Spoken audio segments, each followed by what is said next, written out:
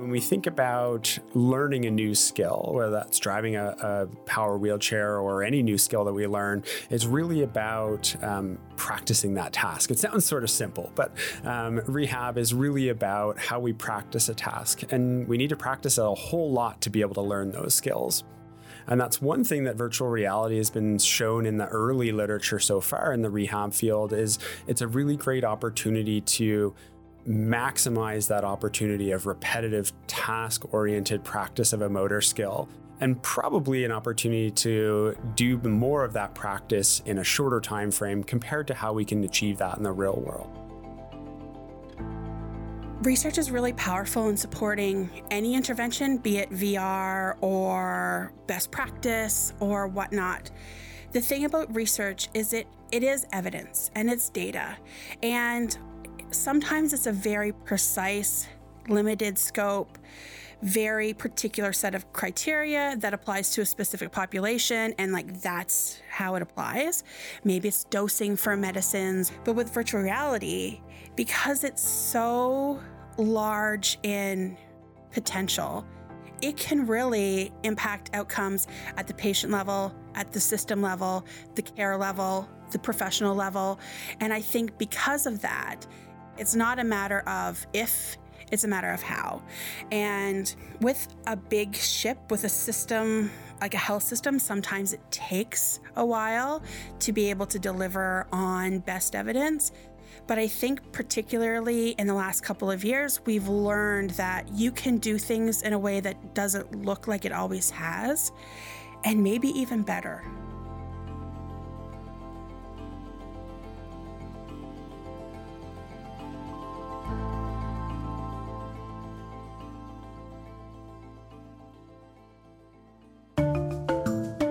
Welcome to Beyond Research, a podcast brought to you by Research Nova Scotia. Virtual reality continues to be embraced by researchers, healthcare providers, and patients alike. Did you know that it is possible to swim with whales in the ocean while still lying in a hospital bed? Have you imagined experiencing life as a person living with dementia, or even following a complicated surgery from your couch? Leveraging virtual reality in healthcare continues to present fascinating possibilities. Although the field is still relatively new, there seems to be more and more examples of virtual reality having a positive effect on healthcare delivery, treatment, and training, both here at home and around the globe. In this episode, we will explore examples of how research in the area of virtual reality could help address current gaps in our healthcare system and improve patient care today and in the future. So we've been working over the last few years on how we can leverage virtual reality technology to support different solutions for children with physical disability. When we first started brainstorming this a few years ago, one of the priorities for us, particularly when we think about our wide population of kids with physical disabilities, are really around mobility and, importantly, independent mobility. And one of the pieces of technology that we have is power wheelchairs. And we thought that there was an opportunity to look at leveraging VR as an opportunity to augment some of the training that we can provide in having children learn how to use that piece of equipment that supports their independent mobility.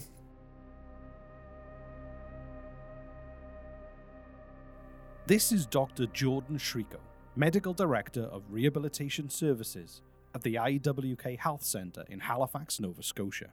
Jordan and his team are actively researching ways to incorporate VR technology into rehabilitation practices. Specifically, his current research project aims to help youths learn to operate their power wheelchairs using immersive VR. Immersive virtual reality is commonly described as the presentation of an artificial environment that replaces a user's real-world surroundings convincingly enough that they are able to suspend disbelief and fully engage with the created environment. For this project, we did want to leverage immersive VR. There's been a few groups across Canada and internationally that have looked at more sort of two-dimensional virtual reality. And of course, VR encompasses a huge range of technology. But we wanted to leverage an immersive VR platform. So that's with a head-mounted display so that the individual who's in that environment is really fully immersed. The virtual reality program could teach kids aged 4 to 18 how to use a power wheelchair.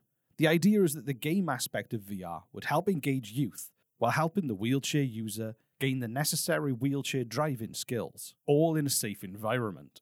This program is something Dr. Srico would love to see patients be able to take home. Thinking also long-term in terms of how we can design a system that allows for a lot of practice, doesn't necessarily always require you to come into a health center. We serve kids from across Nova Scotia and PEI. How can we also have that so that you could potentially take the system home? So not needing a whole lot other than the computer, the software, the head-mounted display, the joystick interface. Recognizing that some children that are going to benefit from a power mobility device have significant degrees of mobility impairments that would require quite a lot of supportive seating environment. So those are things that we're going to tackle as time comes and we see the variety of kids that can use this training platform. But essentially that we hope that gives us an opportunity to really think about getting this type of technology to practice learning these skills outside of the health center into, perhaps your home, for example. Dr. Srico lends much of the research program's success to date on the deep collaboration that was formed with an industry partner with software design and VR experience. We were lucky in getting connected with an industry partner. They originally started as Halifax VR. And as we began to collaborate, that spawned the new company of Mars VR Lab. And that was an embodiment of wanting to leverage their experience in software and VR development to help other people. That connection was facilitated by IWK Innovation Services and really brought us together to say, here we are as rehab clinicians, and here you guys are as computer programmers, VR experts. How can we bring those expertises together to co-develop that solution? And that's really where we started with power wheelchair training, knowing that we wanted to look at how we could augment some of the great work that's already happening in training youth how to use a power wheelchair, and really leveraging VR as a relatively new technology and demonstrating hopefully that there are huge applications for that technology as a training tool in rehab for kids. IWK Health and Mars VR Lab will co-develop the program and will share revenue if it is successfully commercialized. Technology and business entrepreneurs, along with their expertise and connections, in collaboration with leading medical experts, can build solutions that medical establishments truly need. These industry partnerships are unique, and in this case, have been critical to moving the research forward. I think what's really interesting and exciting about this is that we've approached it from an innovation lens. And sometimes in public healthcare and academia, collaboration with industry is a bit of a challenge. And, there are some pitfalls to that for sure. But it's really allowed us to build something that if we only had public funding or grant funded research, we may never have gotten here. By leveraging an industry business partner, we're able to leverage large amount of investment to go towards supporting the research costs, supporting the development costs. It's been really exciting to see that this idea that we started with a couple of years ago has spun off a new company. It's spun off several high-paying jobs in Nova Scotia, all because of that idea. And it's gotten us where research grants wouldn't have gotten us before. Dr. Srico believes that there are obvious benefits to using virtual reality technology in a youth rehabilitation context. We certainly understand that in order to learn a new skill, it has to be something obviously that is a goal of ours, an intrinsic desire that we want to have to improve. So that's the first step to that engagement. It has to be something that's important to us. But then creating a therapeutic space, creating a therapeutic program really is important around maximizing that engagement. And certainly kids and youth today more so than ever, gaming is a big part of their lives. Those are some of the aspects. And then really also looking at VR as providing, an engaging environment where kids are focused on playing a game, while in order to do well at that game, you are doing the tasks that we think are going to then translate into that real world application of driving your chair. So, by learning that I can navigate through this virtual environment by moving this joystick in these certain ways, we think that that's going to translate to then into that real world driving of a power wheelchair.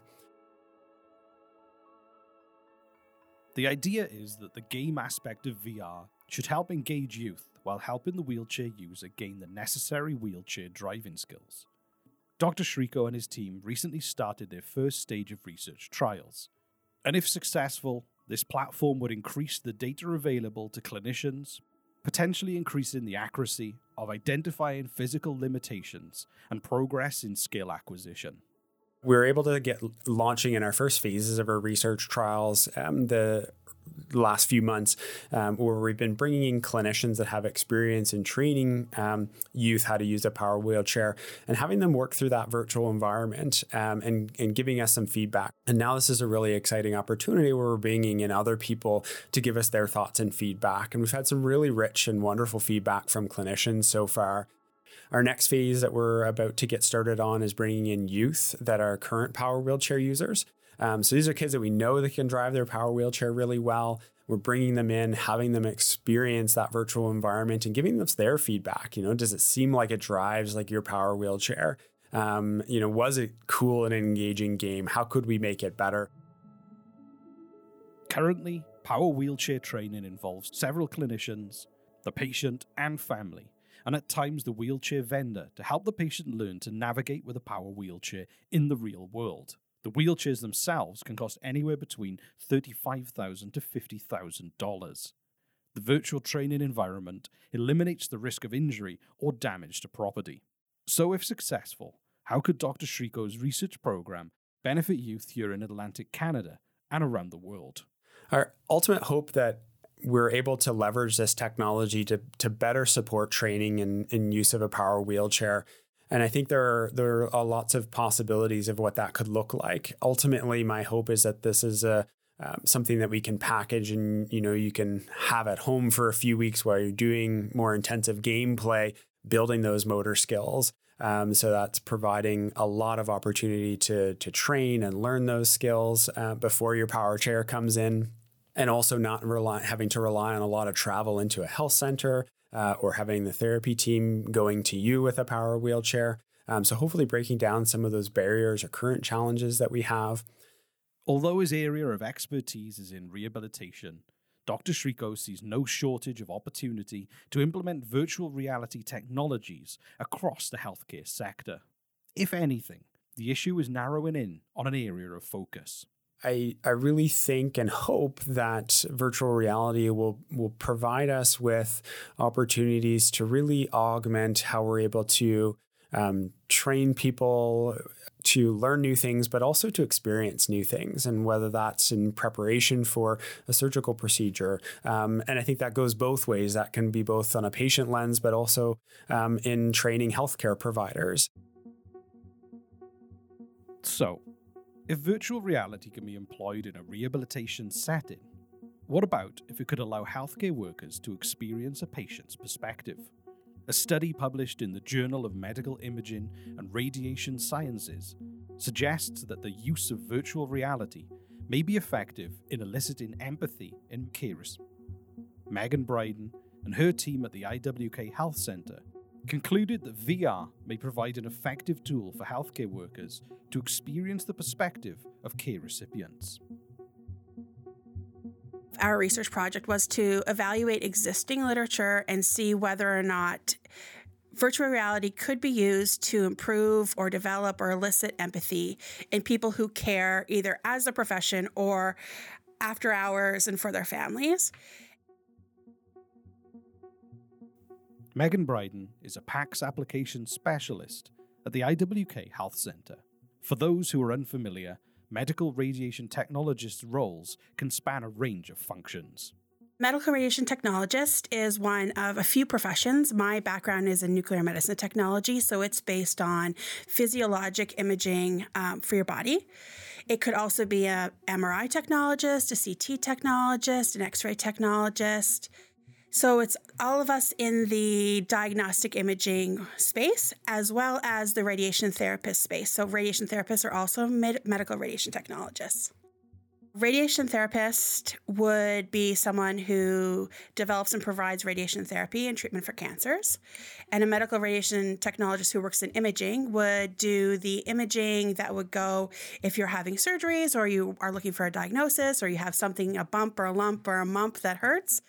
We're the ones that will look into and investigate why, what's going on, and help provide the images for diagnosis.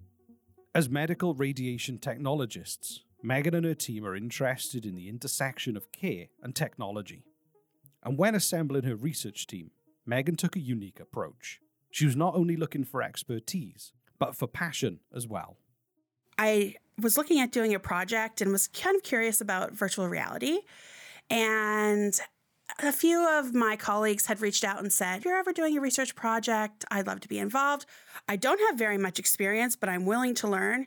And anybody can learn anything. What you can't learn is passion. So I rounded up a few of my colleagues who are incredibly passionate from here to, I think the furthest away on our research team was from Manitoba, and a variety of different clinical experiences and academic experiences. And we dove into this project to look at how virtual reality, or whether virtual reality is an effective tool for eliciting empathy in carers. We're paid to care. That sounds terrible, but it's our job. It's our 9 to 5 or our 12 to 12s. We do a lot of night shifts too, 24/7, 365. But, we're paid to do this and it is our job. And then we go home and have the rest of our lives. There are a lot of people who do their job and then they go home and then continue to provide care, whether it's for somebody who's got cancer or dementia or any sorts of plethora of things going on. So we included carers, meaning informal carers, families, spouses, friends, church, community groups, people who provide care that aren't necessarily getting paid to do it. So a lot of the research has been in the healthcare space, but we wanted to include the broader definition of carers to really capture, the people who are, for lack of a better term, really carrying the burden of care outside of, the organized health system. Have you ever wondered what it feels like to live with dementia? How it feels to not be able to lift your hand above your head? How it feels to recover from a stroke? Experiencing such conditions through VR can help students and young healthcare professionals practice empathy in a safe environment and experience care scenarios that they may not have had the opportunity to experience otherwise. Megan believes that more research in virtual reality applications can help close care gaps by allowing clinicians and everyday carers to get a glimpse into the lives of the individuals they're providing care for. We can all make assumptions about an individual's circumstances, but until you live it, even virtually, you can never fully understand. So I think ultimately we're perceiving beings and we want to relate to people. And I always think about maybe the core of what we're drawn to with virtual reality is actually, when you watch a TV show and there's somebody you really dislike, and then 6 episodes go by and you get their backstory and you're like, wow, you've had a really hard, maybe I do like you. And I think that's sort of the power of virtual reality in terms of empathy, is that you get to see the experience or appreciate the experience of another. And the virtual bit allows you to interact in a way that maybe you wouldn't necessarily have access to. And with carers, it gives you kind of two options, because there's immersive and non-immersive virtual reality. So with immersive virtual reality, you're in it, you have the headset on, you're completely sort of submerged in the virtual environment, and it allows you to interact that way. But clinically, you can have a situation with non-immersive virtual reality where you're interacting with a patient or a family member with a specific experience, and it allows you to practice. So there's sort of two sides. You can get the experience yourself. You can be immersed in what it feels like perhaps to have dementia, or be a patient receiving life-altering news, or you can be a care provider and interact with somebody who's receiving that news and learn and practice those skills in sort of a safe-to-fail, no-stakes environment with maybe a breadth of exposure that you wouldn't have in a clinical program. I had heard about virtual reality being used to train aspiring surgeons to practice operations.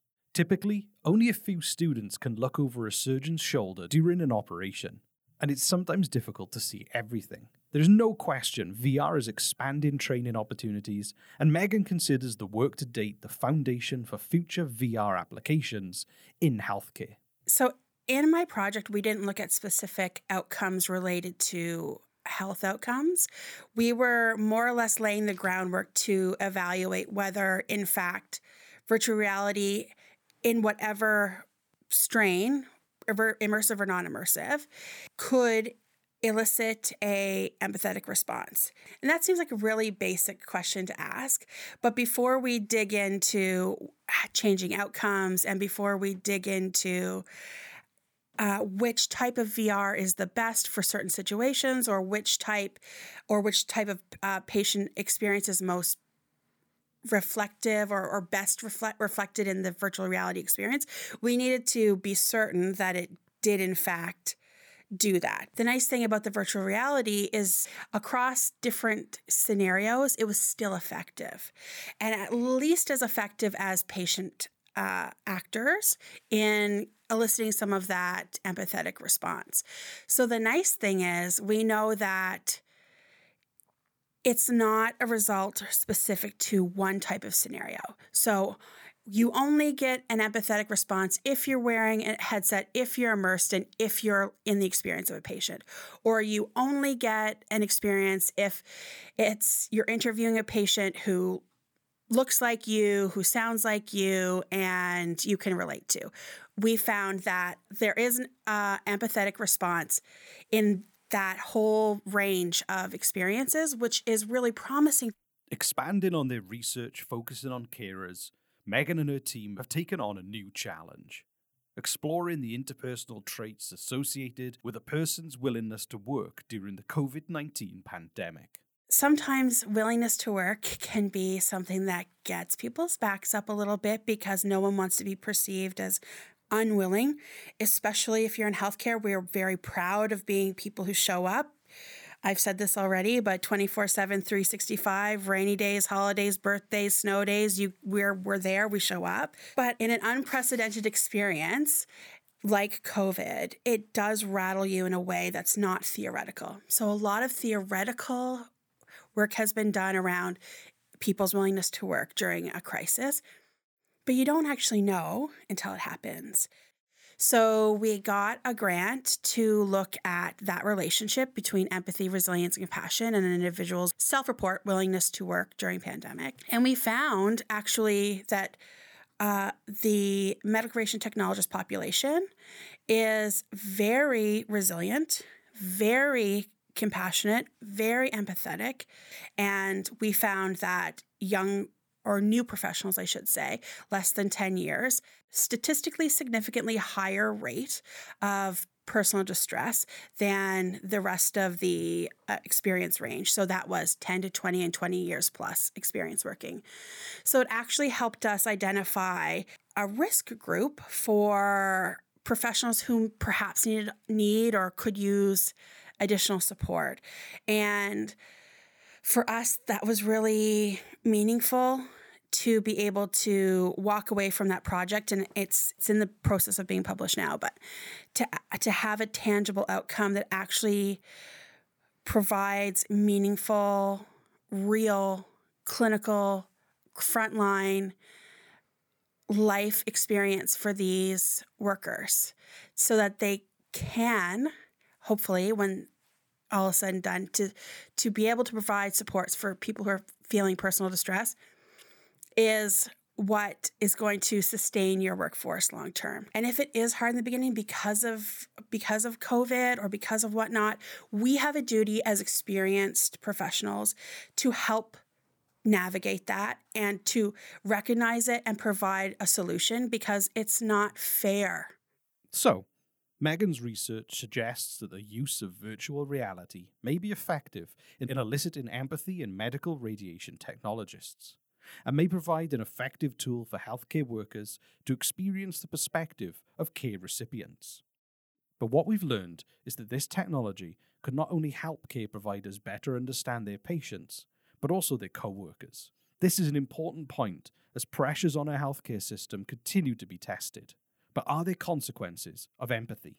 When you look at empathy and, for lack of a better term, potentially the consequences of empathy, I think that while a lot of people think that it's very altruistic to get into healthcare, a lot of us get into it because it feels good. It feels good to care for people. It feels good to be part of somebody's journey. It feels good to be there when someone is struggling.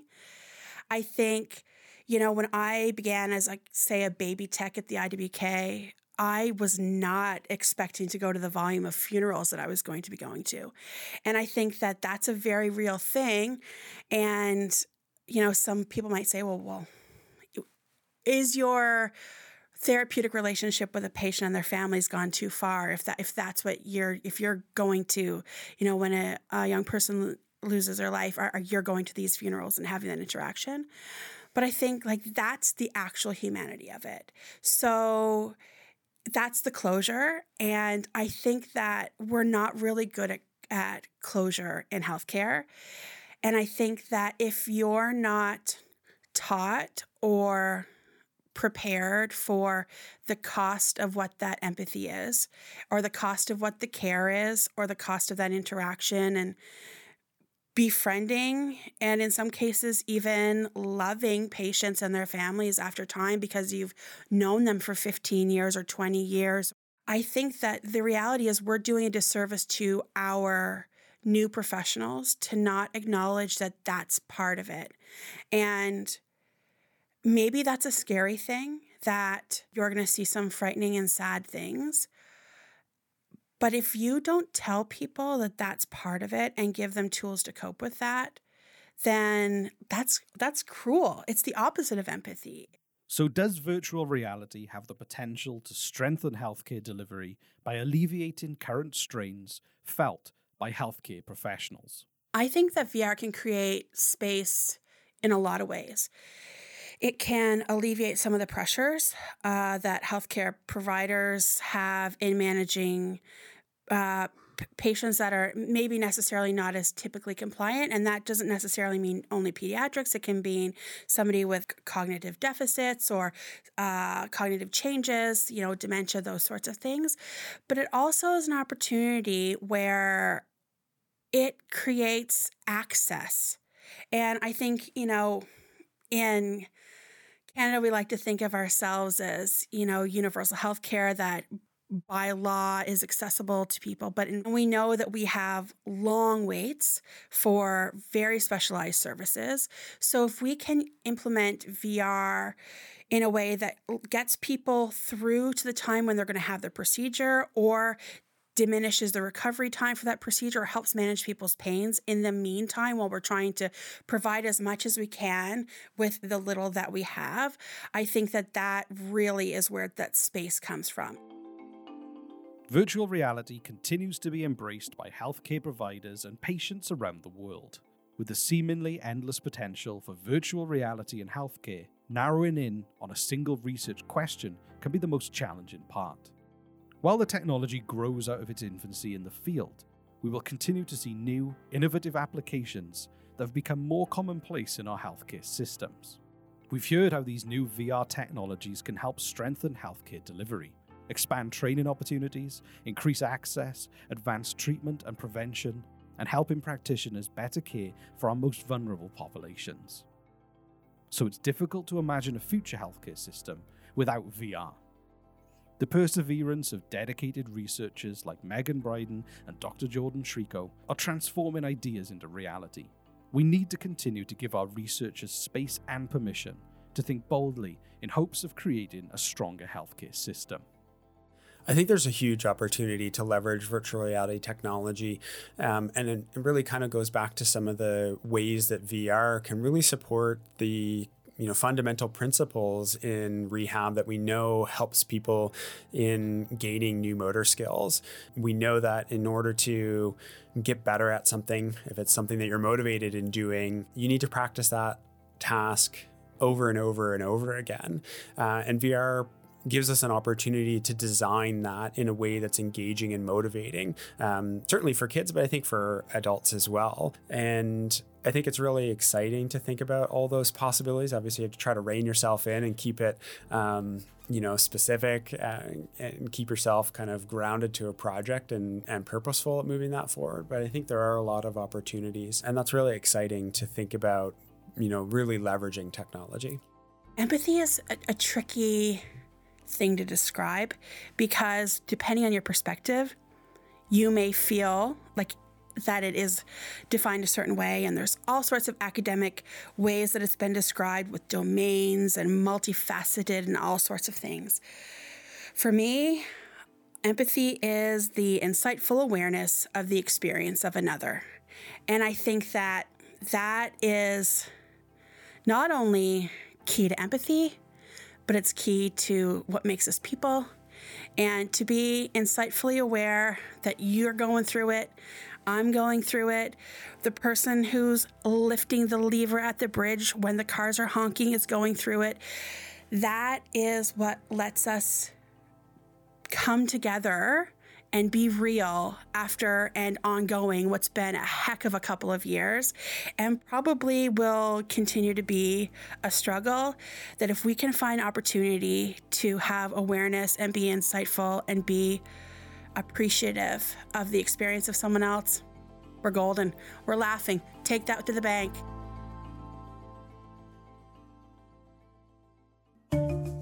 Thank you for listening to Beyond Research, brought to you by Research Nova Scotia. We would like to extend a special thank you to our guests, Megan Bryden and Dr. Jordan Shriko. To learn more about the research heard on this podcast, visit researchns.ca/beyondresearch. I'm your host, Rhys Waters, and we will see you next time.